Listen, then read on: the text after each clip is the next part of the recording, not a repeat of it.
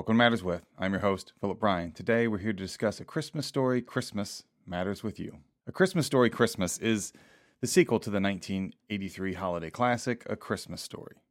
As far as I'm concerned, it is the only sequel. This film is a love letter to the original film. They lean on the nostalgia a lot, and you would expect them to. Peter Billingsley is still very good as Ralphie. We all remember lovable Ralphie, the little kid who wanted desperately for that legendary official Red Ryder carbine action 200-shot range model air rifle with a compass and this thing which tells time built right into the stock. Well, now he's an adult with a wife and family of his own.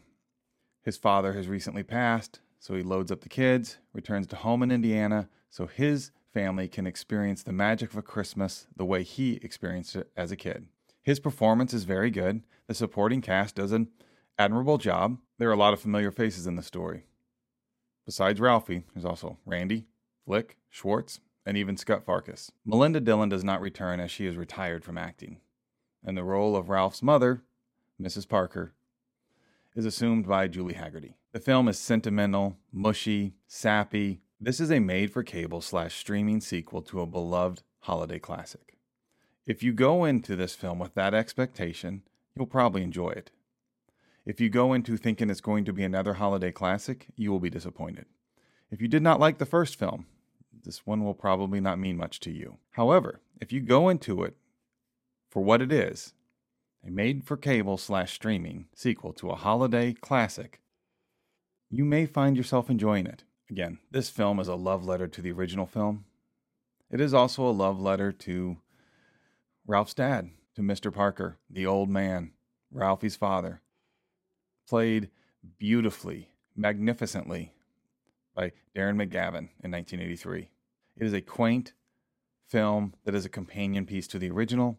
I can relate to this film, and I think a lot of people can too. So for all of its cheesiness, heavy nostalgia, and just over-the-top silliness, it's enjoyable. I give the first 3/4 of the film a C. I give the last quarter, when it really counts, a B+. The last part of this film, that last quarter, really does a good job. And I would have liked to have seen more of that throughout the film. Overall, it scrapes out a B-. I'll watch it again, but not nearly as often as I watch the original. Dialing back to the original film, what was that one Christmas gift as a kid that you just wanted so bad, that you just ached to have? Like Ralphie and the Red Ryder rifle. And also, if you know fans of the original Christmas Story or fans of holiday films, please share this with them. I want to hear their point of view. I want to hear your point of view. Leave a comment. What are your favorite Christmas films? We'll talk soon.